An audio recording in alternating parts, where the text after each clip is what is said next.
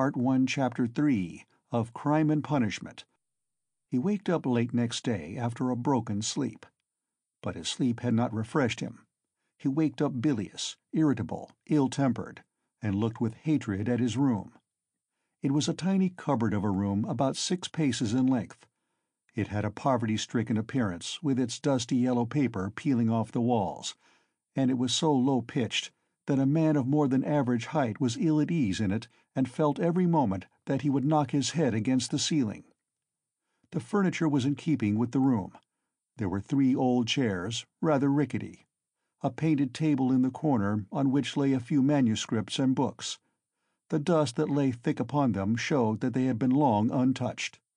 A big clumsy sofa occupied almost the whole of one wall and half the floor space of the room. It was once covered with chintz, but was now in rags and served Raskolnikov as a bed. Often he went to sleep on it, as he was, without undressing, without sheets, wrapped in his old student's overcoat, with his head on one little pillow, under which he heaped up all the linen he had, clean and dirty, by way of a bolster. A little table stood in front of the sofa. It would have been difficult to sink to a lower ebb of disorder, but to Raskolnikov, in his present state of mind, this was positively agreeable.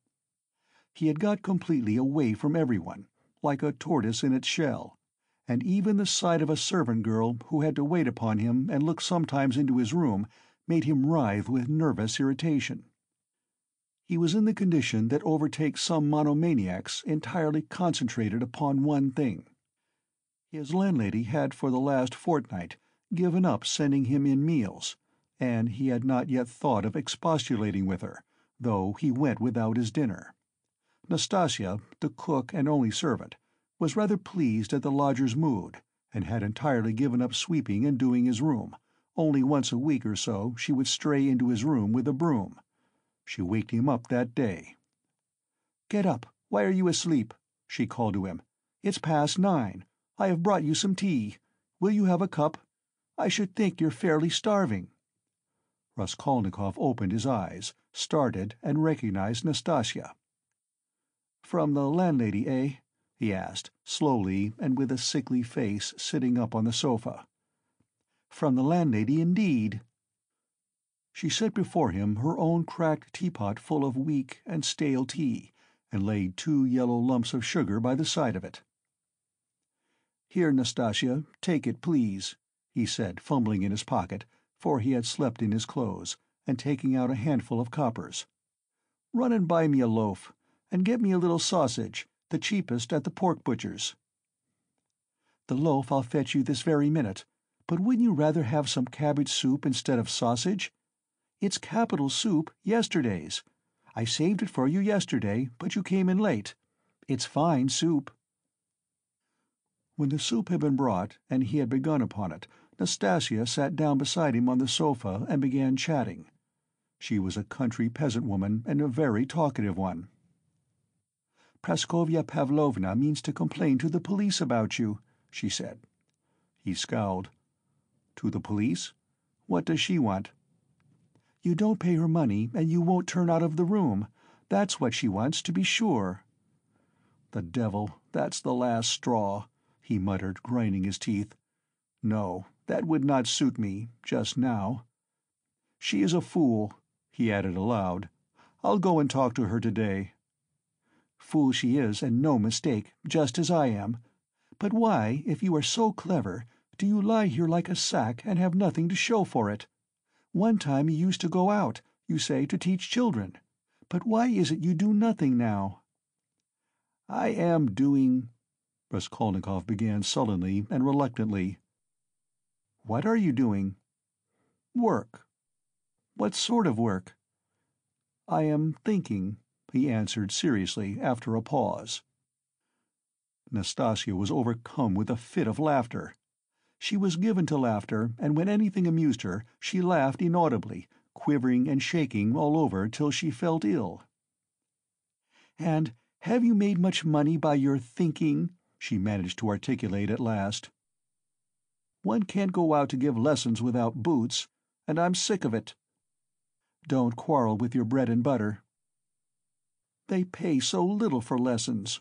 What's the use of a few coppers?" he answered, reluctantly, as though replying to his own thought. "And you want to get a fortune all at once?" He looked at her strangely. "Yes, I want a fortune," he answered firmly, after a brief pause. "Don't be in such a hurry. You quite frighten me.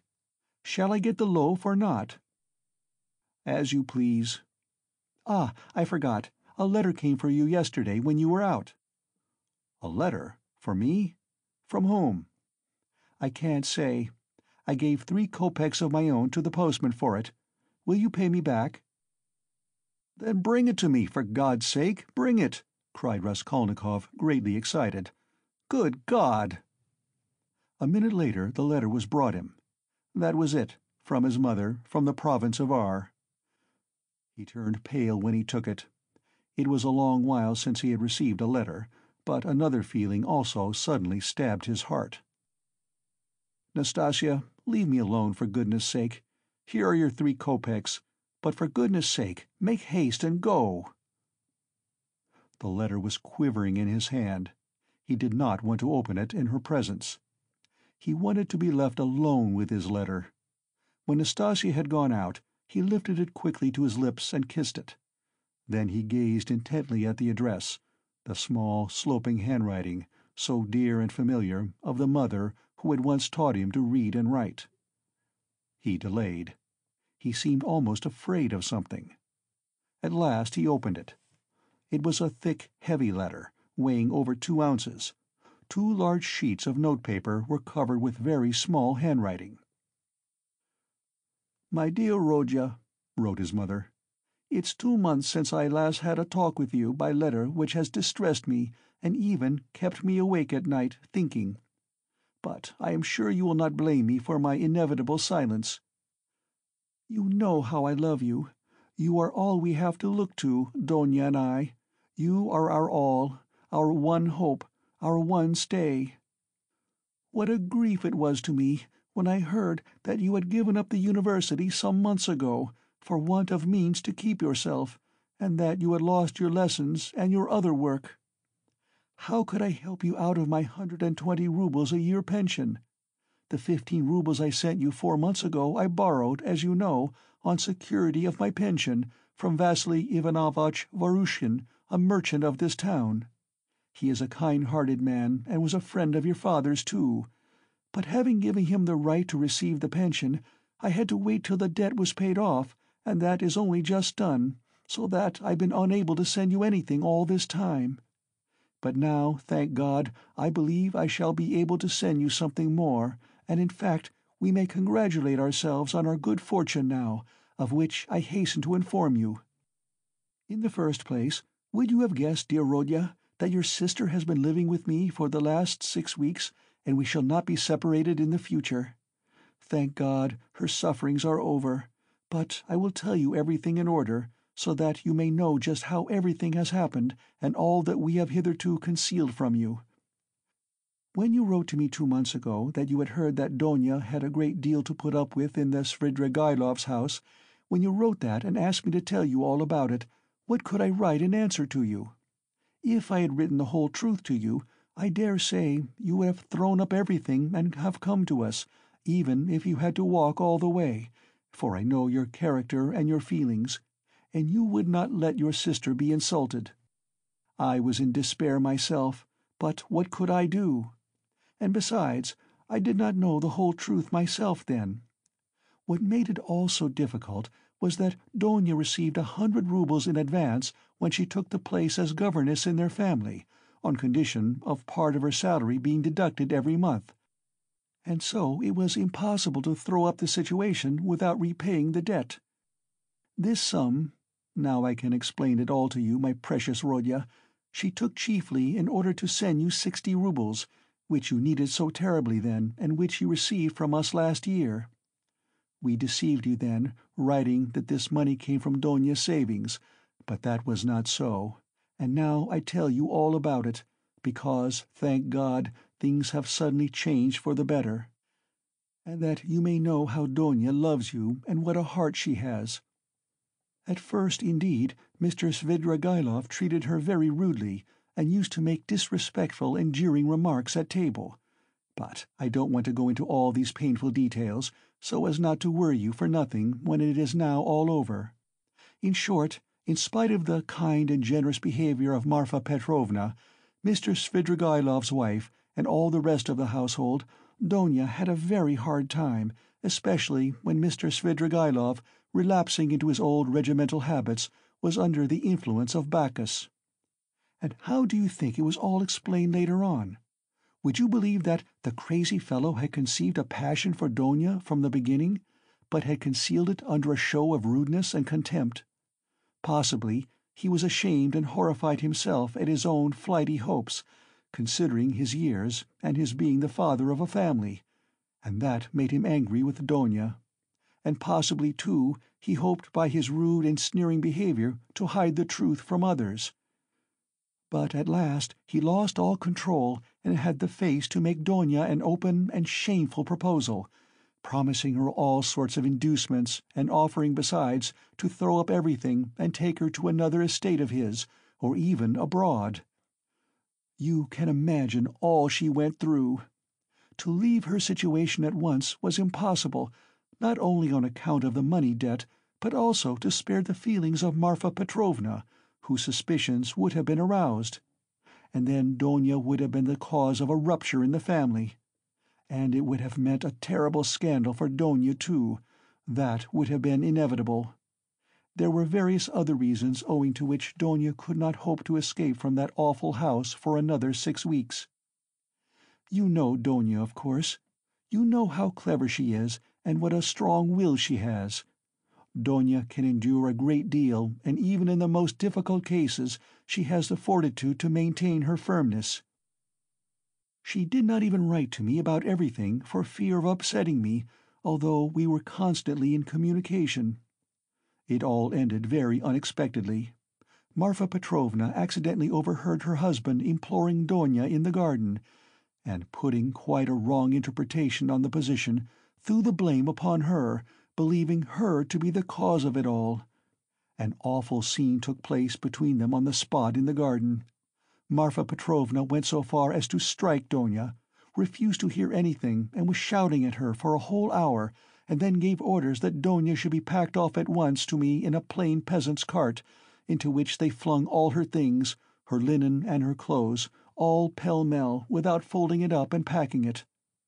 And a heavy shower of rain came on too, and Donia, insulted and put to shame, had to drive with a peasant in an open cart all the 17 versts into town. Only think now, what answer could I have sent to the letter I received from you 2 months ago, and what could I have written? I was in despair.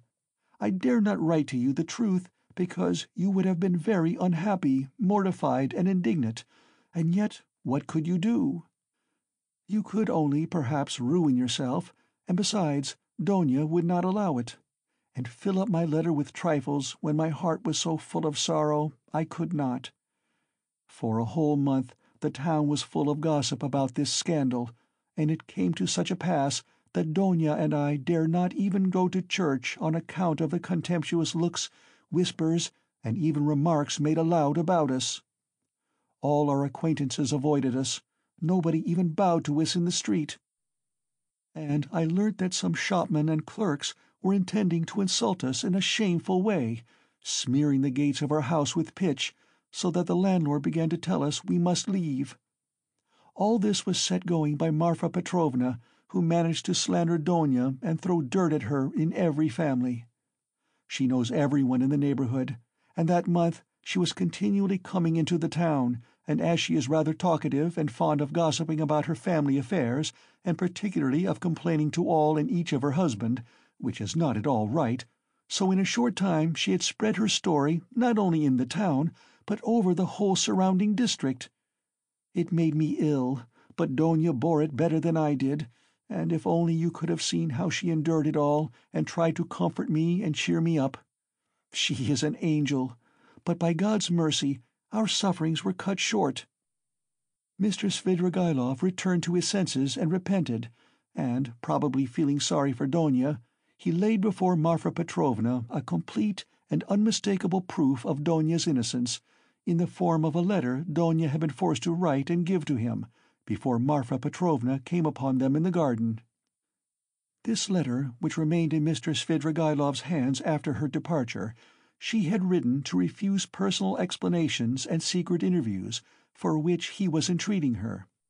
In that letter she reproached him with great heat and indignation for the baseness of his behaviour in regard to Marfa Petrovna, reminding him that he was the father and head of a family, and telling him how infamous it was of him to torment and make unhappy a defenceless girl, unhappy enough already. Indeed, dear Rodya, the letter was so nobly and touchingly written that I sobbed when I read it, and to this day I cannot read it without tears. Moreover, the evidence of the servants, too, cleared Donia's reputation.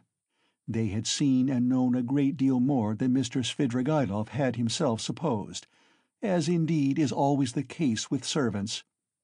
Marfa Petrovna was completely taken aback, and again crushed, as she said herself to us, but she was completely convinced of Donia's innocence. The very next day, being Sunday, she went straight to the cathedral, knelt down and prayed with tears to Our Lady to give her strength to bear this new trial and to do her duty. Then she came straight from the cathedral to us, told us the whole story, wept bitterly, and fully penitent, she embraced Donia and besought her to forgive her. The same morning, without any delay, she went round to all the houses in the town and everywhere, shedding tears. She asserted in the most flattering terms Donia's innocence, and the nobility of her feelings and her behaviour. What was more, she showed and read to everyone the letter in Donia's own handwriting to Mr. Svidrigaïlov, and even allowed them to take copies of it, which, I must say, I think was superfluous. In this way she was busy for several days in driving about the whole town, because some people had taken offence through precedence having been given to others. And therefore they had to take turns, so that in every house she was expected before she arrived, and everyone knew that on such and such a day Marfa Petrovna would be reading the letter in such and such a place, and people assembled for every reading of it, even many who had heard it several times already, both in their own houses and in other people's.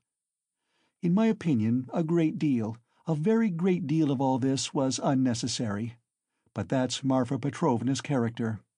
Anyway, she succeeded in completely re-establishing Donia's reputation, and the whole ignominy of this affair rested as an indelible disgrace upon her husband, as the only person to blame, so that I really began to feel sorry for him.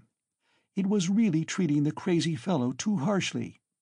Donia was at once asked to give lessons in several families, but she refused. All of a sudden, everyone began to treat her with marked respect, and all this did much to bring about the event by which, one may say, our whole fortunes are now transformed. You must know, dear Rodya, that Donia has a suitor, and that she has already consented to marry him. I hasten to tell you all about the matter, and though it has been arranged without asking your consent, I think you will not be aggrieved with me or with your sister on that account, for you will see that we could not wait and put off our decision till we heard from you. And you could not have judged all the facts without being on the spot. This is how it happened. He is already of the rank of a councillor, Pyotr Petrovitch Luzhin, and is distantly related to Marfa Petrovna, who has been very active in bringing the match about. It began with his expressing through her his desire to make our acquaintance. He was properly received, drank coffee with us, and the very next day he sent us a letter in which he very courteously made an offer, and begged for a speedy and decided answer. He is a very busy man, and is in a great hurry to get to Petersburg, so that every moment is precious to him. At first, of course, we were greatly surprised, as it had all happened so quickly and unexpectedly. We thought and talked it over the whole day. He is a well-to-do man, to be depended upon. He has 2 posts in the government, and has already made his fortune. It is true that he is 45 years old, but he is of a fairly prepossessing appearance, and might still be thought attractive by women. And he is altogether a very respectable and presentable man, only he seems a little morose and somewhat conceited. But possibly that may only be the impression he makes at first sight. And beware, dear Rodya, when he comes to Petersburg, as he shortly will do, beware of judging him too hastily and severely, as your way is, if there is anything you do not like in him at first sight. I give you this warning, although I feel sure that he will make a favorable impression upon you. Moreover, in order to understand any man, one must be deliberate and careful to avoid forming prejudices and mistaken ideas, which are very difficult to correct and get over afterwards. And Pyotr Petrovitch, judging by many indications, is a thoroughly estimable man.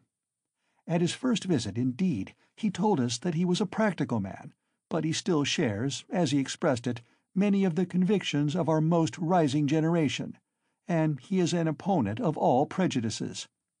He said a good deal more, for he seems a little conceited and likes to be listened to, but this is scarcely a vice.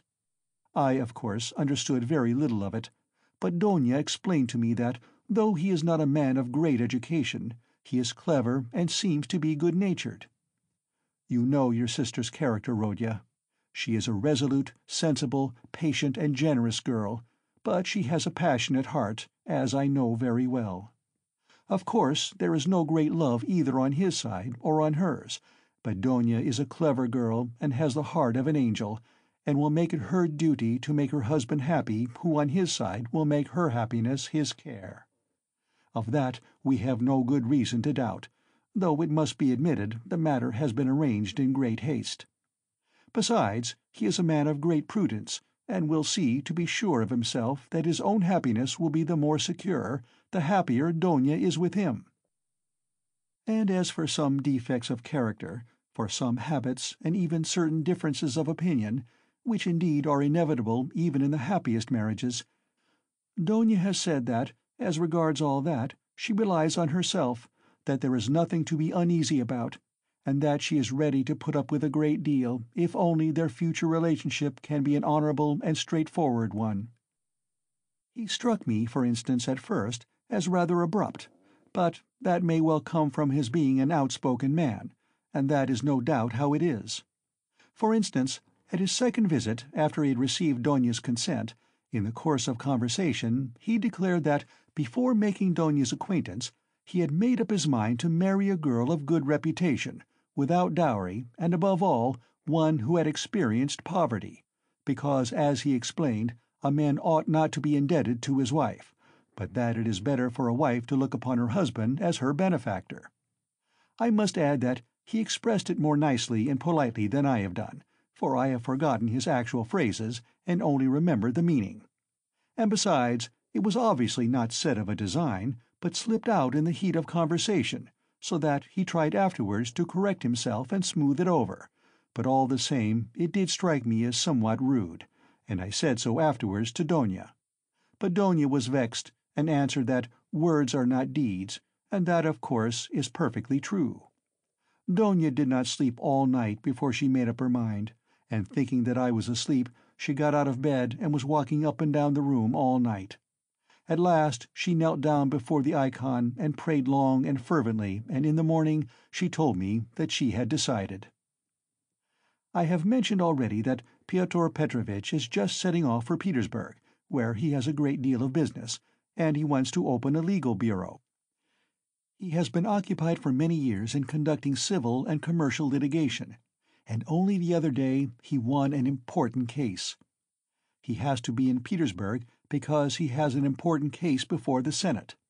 So, Rodya dear, he may be of greatest use to you in every way indeed, and Donia and I have agreed that from this very day you could definitely enter upon your career and might consider that your fortune is marked out and assured for you.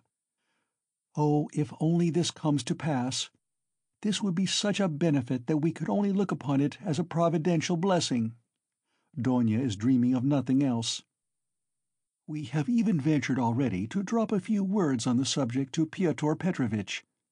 He was cautious in his answer, and said that, of course, as he could not get on without a secretary, it would be better to be paying a salary to a relation than to a stranger, if only the former were fitted for the duties, as though there could be doubt of your being fitted.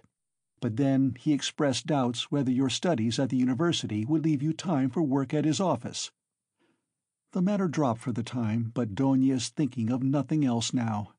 She has been in a sort of fever for the last few days, and has already made a regular plan for your becoming in the end an associate and even a partner in Pyotr Petrovitch's business, which might well be, seeing that you're a student of law. I am in complete agreement with her, Rodya, and share all her plans and hopes, and think there is every probability of realizing them. And in spite of Pyotr Petrovitch's evasiveness, very natural at present, since he does not know you, Donia is firmly persuaded that she will gain everything by her good influence over her future husband. This she is reckoning upon. Of course, we are careful not to talk of any of these more remote plans to Pyotr Petrovitch, especially of your becoming his partner. He is a practical man, and might take this very coldly. It might all seem to him simply a daydream.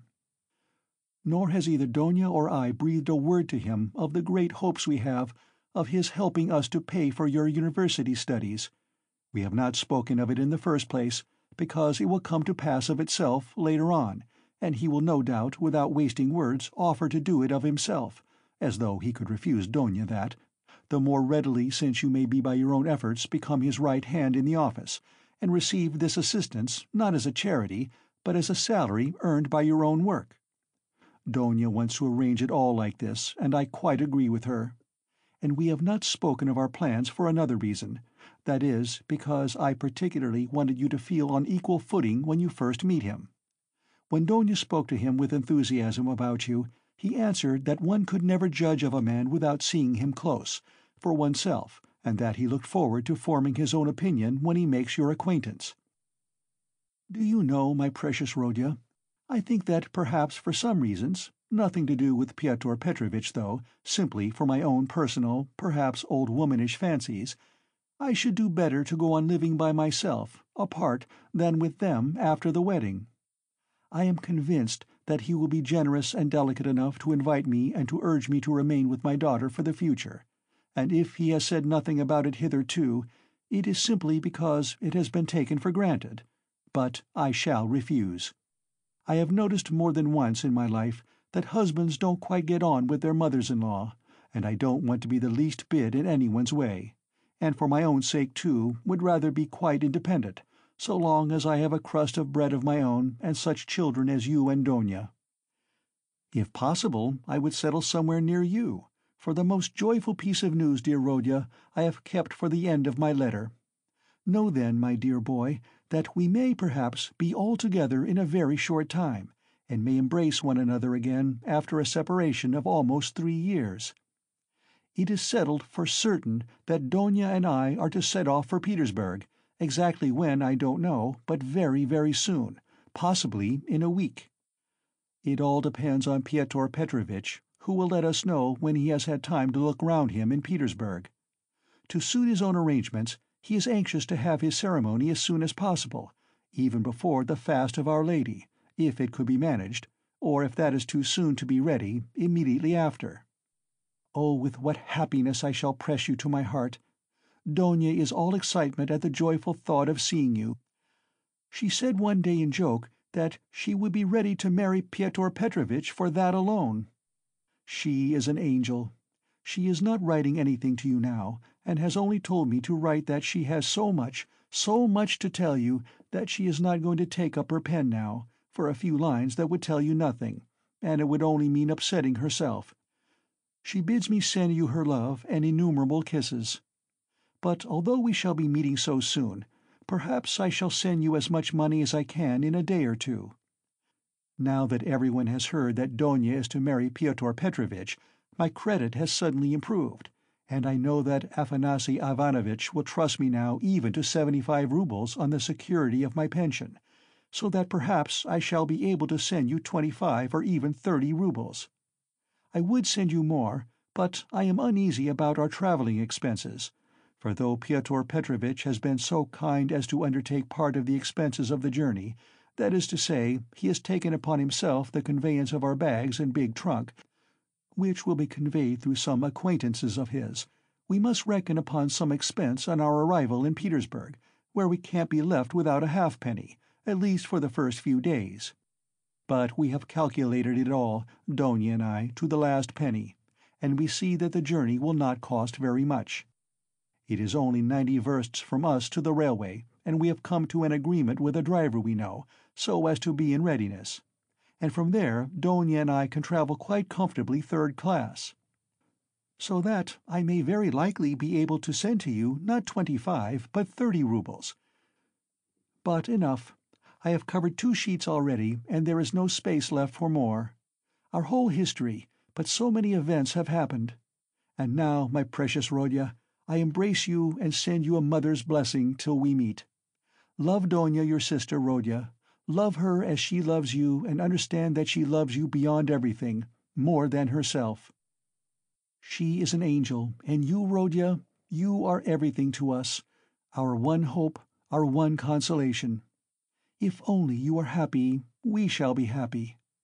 Do you still say your prayers, Rodya, and believe in the mercy of our Creator and our Redeemer? I am afraid in my heart that you may have been visited by the new spirit of infidelity that is abroad today. If it is so, I pray for you.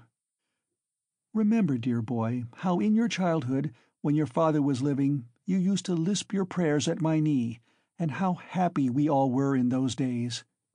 Goodbye till we meet then. I embrace you warmly, warmly, with many kisses.